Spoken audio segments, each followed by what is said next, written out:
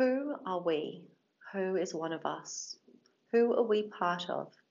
Whose humanity do we recognize as akin to ours? Following the massacre in Christchurch and then the Easter bombings in Sri Lanka, we again face questions of them and us as national and global tensions play out in new configurations of violence and terror. In this symposium, community members, academics, and artists considered the fraught term "one of us," exploring questions of the normalization of racism, everyday Islamophobia, and the connections between various forms of othering, us and them, in Australia and elsewhere. Now, what I will do is I will pose one question. You can reframe it and reflect on it in your own way. The general question is that, what can we do to prevent this kind of atrocity in the future?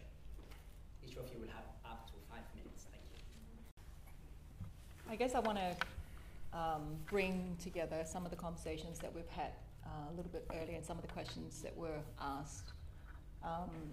For me, a lot of my work is engaging with people who have very, very difficult views, very challenging views, including perpetrators of violence.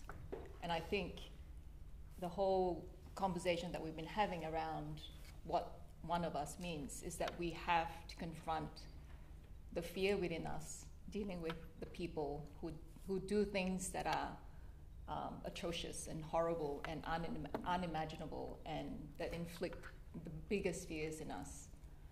I have the privilege of working with young people. We bring films to school and we engage students from year 3 all the way to year 12, talking about refugees, talking about race, talking about racism, bullying. And one of the things that I've found is there are always kids in the room that would say things like, don't let any more refugees in because they will bomb us, the terrorists, or they'll bring diseases. Those are the kids that we need to engage. Those are the kids that we really need to bring into our circle and have the conversation as if they are one of us. And I think part of the trouble or I think as a society, we are very unskilled in dealing with our own aversions, the things that we find averse to, and we have to overcome that. And I'm sure a lot of us do that in many ways in our everyday life, but I think that's a big challenge for all of us. But working with young people, I find it really, it's a really, really engaging space. And I think we need to engage young people. We need to give them the forum to have an opinion and not to be afraid of what comes out of their mouth. We need to have the courage to engage with people who have very, very difficult and challenging views, who would say the most awful things. And I remember what we do is we go into schools and we do a survey. We get them to write about what they think about, refugees and what they think about the whole issue. And then we show them the film and then we do a survey afterward to see if their view changed. And one of the things that we found is that you could have someone who might say, no, we shouldn't let any more refugees in, or we shouldn't let any more Muslims in because they're all terrorists and they blow up. But a couple of questions down the track where you ask about what do you think about locking people up in detention? And the same person would say, no, I don't think that's right. There's something, and that is that little gem that I think we need to engage with. So that's all I'll say for that for now.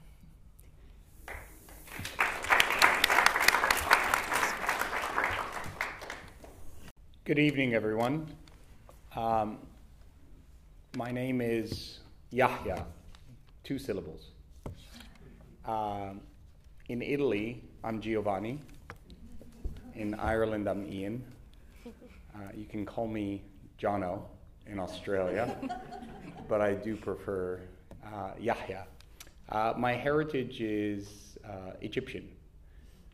So I have 10,000 years behind me, which is pretty good genetics, I think, if we're going to go down the racial kind of path. My wife is of Turkish origin, which is kind of interesting because I was born and raised in Canada and she was born and raised in Subiaco, which makes my children confused. They actually think they're Malaysian because we visit there so often. And in the pun really is my aim at a solution. I'm a local imam here in Perth, and I function as assistant principal at the Langford Islamic College. I have more than 1,000 students under my charge. I'm the only one who teaches Islamic studies in high school to the students.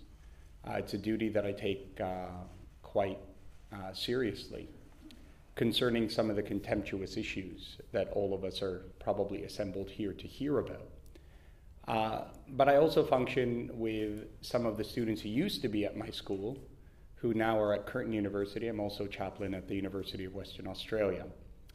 I lecture internationally about Islam and Islamic topics, in particular about theology, Quranic exegesis.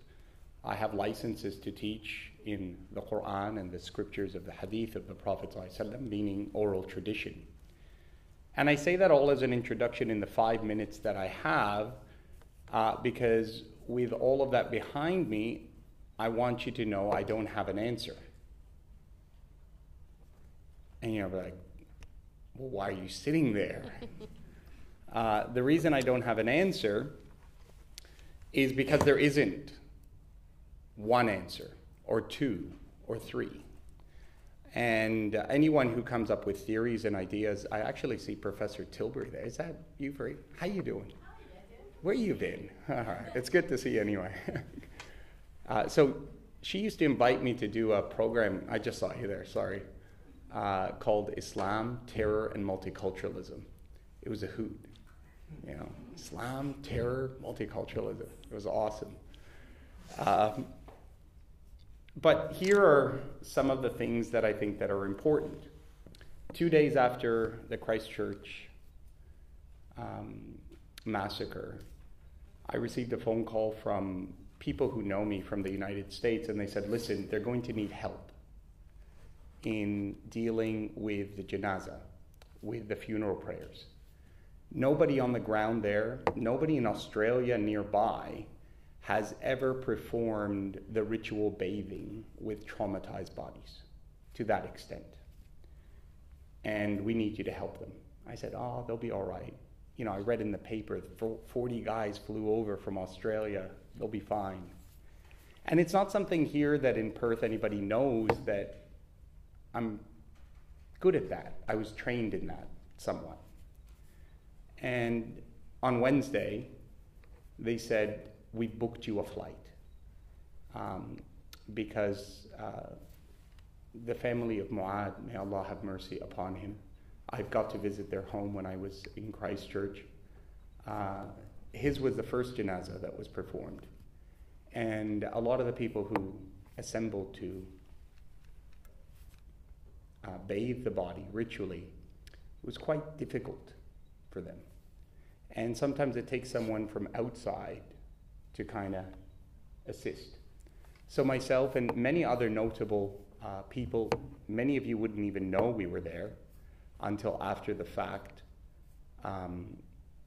We arrived, and literally from the plane, 10 a.m. Arrival into Christchurch, went straight to the funeral home, where we began to teach how to deal with a body that has 25 bullet holes, how to seal the body so that water doesn't enter, so that when you lift it up for burial and there's water inside, it doesn't begin to bleed, because that's what people will think. And I know I'm being a little bit explicit, but you need to see the picture. You need to have kind of a thought about the trauma that the people experienced. So we did our best. And the community over there, I'm not talking about the Islamic community. I'm talking about the New Zealanders. I arrived at Perth Airport, and my flight initially cost $1,400. It was refunded to $700 at cost. I was upgraded without request. Although I had access to the lounge because I'm a frequent traveler, I was given extra care.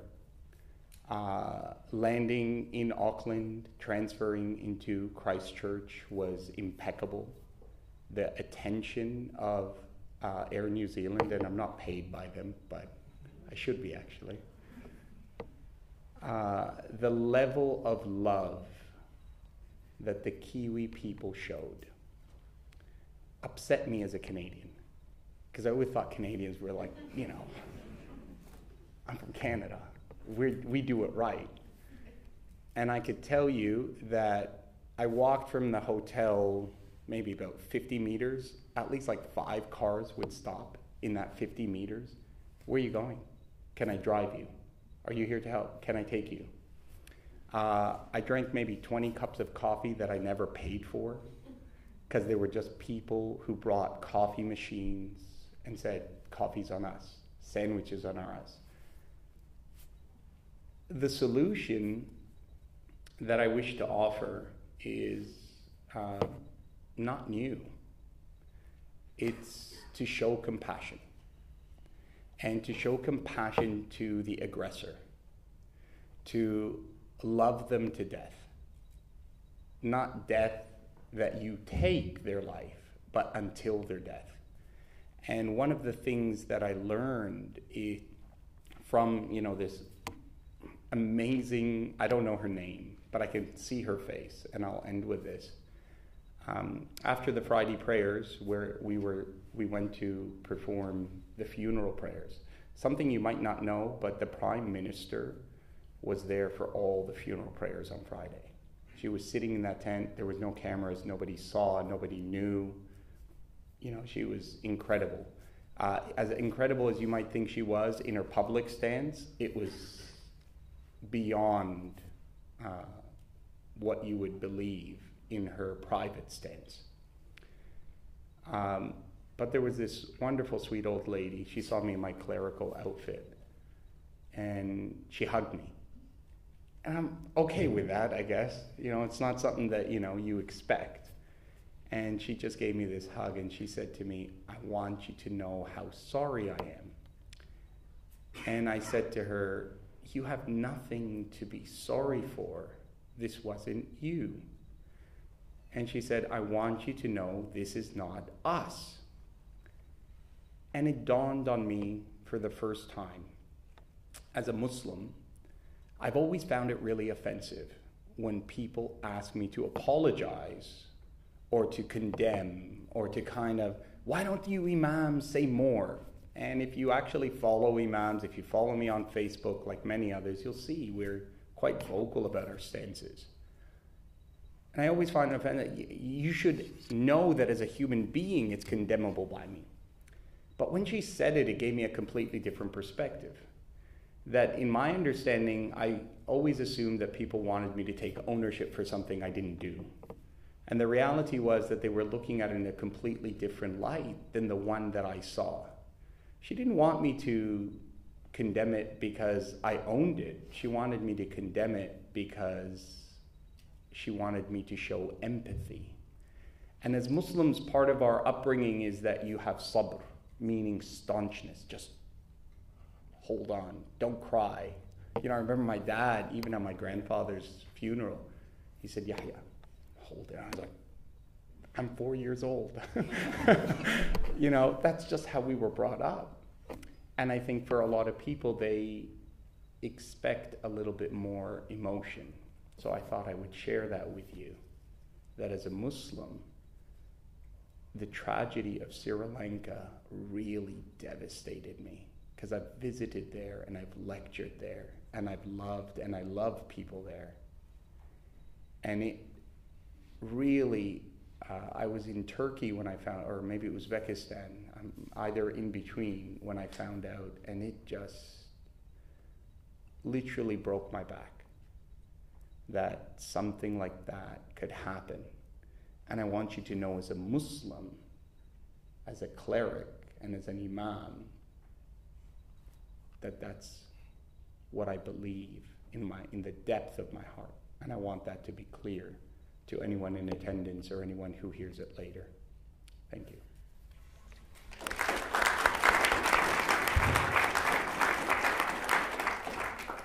So, good evening, everyone. I'm Fadzi Wande. Fadzi is actually Shona. I was born in Zimbabwe, and it means happy, and one day is pronounced one day, not 2 days. So the moral behind my name is I'm guaranteed to make you happy for one day, not 2 days. And I do have an ex-husband to prove that. But considering we're not talking about marriage, you should all be safe. That's just a light-hearted way to introduce myself. But first of all, I actually want to start by paying my respects to the traditional owners of the land on which we meet. And I know that in this room you've heard it, from so many different speakers, and you hear it throughout the discourse of whatever it is that you do. And it can become a checklist. It can become like, oh, there we go again, somebody else, showing respect. But in light of what we're talking about tonight, I just want us to pause and really think about why that's important. Because if we don't put ourselves in spaces, if we don't allow things to actually mean something to us personally, they become a checklist and they become that thing that we do. And if we think about what we're talking about tonight, a lot of what has happened, a lot of the things that have brought us here is because we tend to brush things like that aside without actually thinking about what it means and reflecting on it. And so whenever I have the opportunity to hear a welcome to country or to acknowledge welcome to country, I actually think about tradition. I think about my grandfather who had 8 children, 6 daughters and 2 sons, and how he took it upon himself to make sure that all his daughters were educated. And as a result of my aunties and my father traveling overseas for education, that filtered down to me. And I grew up believing that I could do anything I put my mind to because I had role models in my house. And that was started by my grandfather. And he has his own tradition. And so when I come to Australia, and now that I'm a proud Australian, it is such an honor for me to be able to acknowledge countries and to be able to show respect to people who've gone before us. That all of us here are standing on the shoulders of people who have gone before us. And if I think about that, and I think about the fact that the culture that we stand on, that we live on, is the oldest culture in the world, I think about the sacrifices that the first people made for each and every one of us to call Australia home. How can we not consider it a privilege and an honor to just take a couple of minutes, sometimes even one, to really reflect and put ourselves in this space? And so that's where I'd like us to begin, by really putting ourselves in this space and sharing and really thinking about what this shared humanity is. Because if we want strategies on how we're going to deal with it, I think it starts with that. As basic as us putting ourselves in spaces and really thinking about why we do certain things that we do. Because it means so much to the people that are from here, the first people, and it also does something in us because it unites us. It unites us in a way that we normally wouldn't, we tend to take for granted. And so in the, in all the things that we've been hearing and, and all the tragedies and we hear about them so many times and, I think what we need to do as people is we need to get better at talking about race and racism, not when there's been a tragedy. And I think the problem within our community is we don't actually know how to talk about race and racism. We actually think it's one and the same thing. We don't know the difference between race and racism. And so we find it very difficult to have those conversations. And so conversations like today, in my opinion, should be conversations that we're having constantly, because these are conversations that impact our communities and our society. And we shouldn't have to wait for a tragedy for this to happen. You know, one of the things we say in my culture when we have funerals is that, you know, when we mourn people, we tend to go to the house of the person who's deceased, and, you know, we do a whole series of things, and, you know, similar to, you know, what might be a wake, but the whole week until the person is buried, we're singing and we're reminiscing, and, you know, we just come together. And one of the things that we were talking about within the Zimbabwe community, because we've lost 6 people in a period of 6 weeks to various things, is that it is so painful that we have to come together at a funeral to celebrate life. And yet, when there's no funeral, we're not celebrating. And so, you know, when you are seeing people at funerals and sad moments, you start to think about how much we take for granted in life. And so I would like to propose that, you know, rather than us coming together when tragedy has struck, and tragedy has struck and it's hurt our community, we need to be having these conversations on a daily basis. We need to be understanding and clearly defining exactly what we're talking about.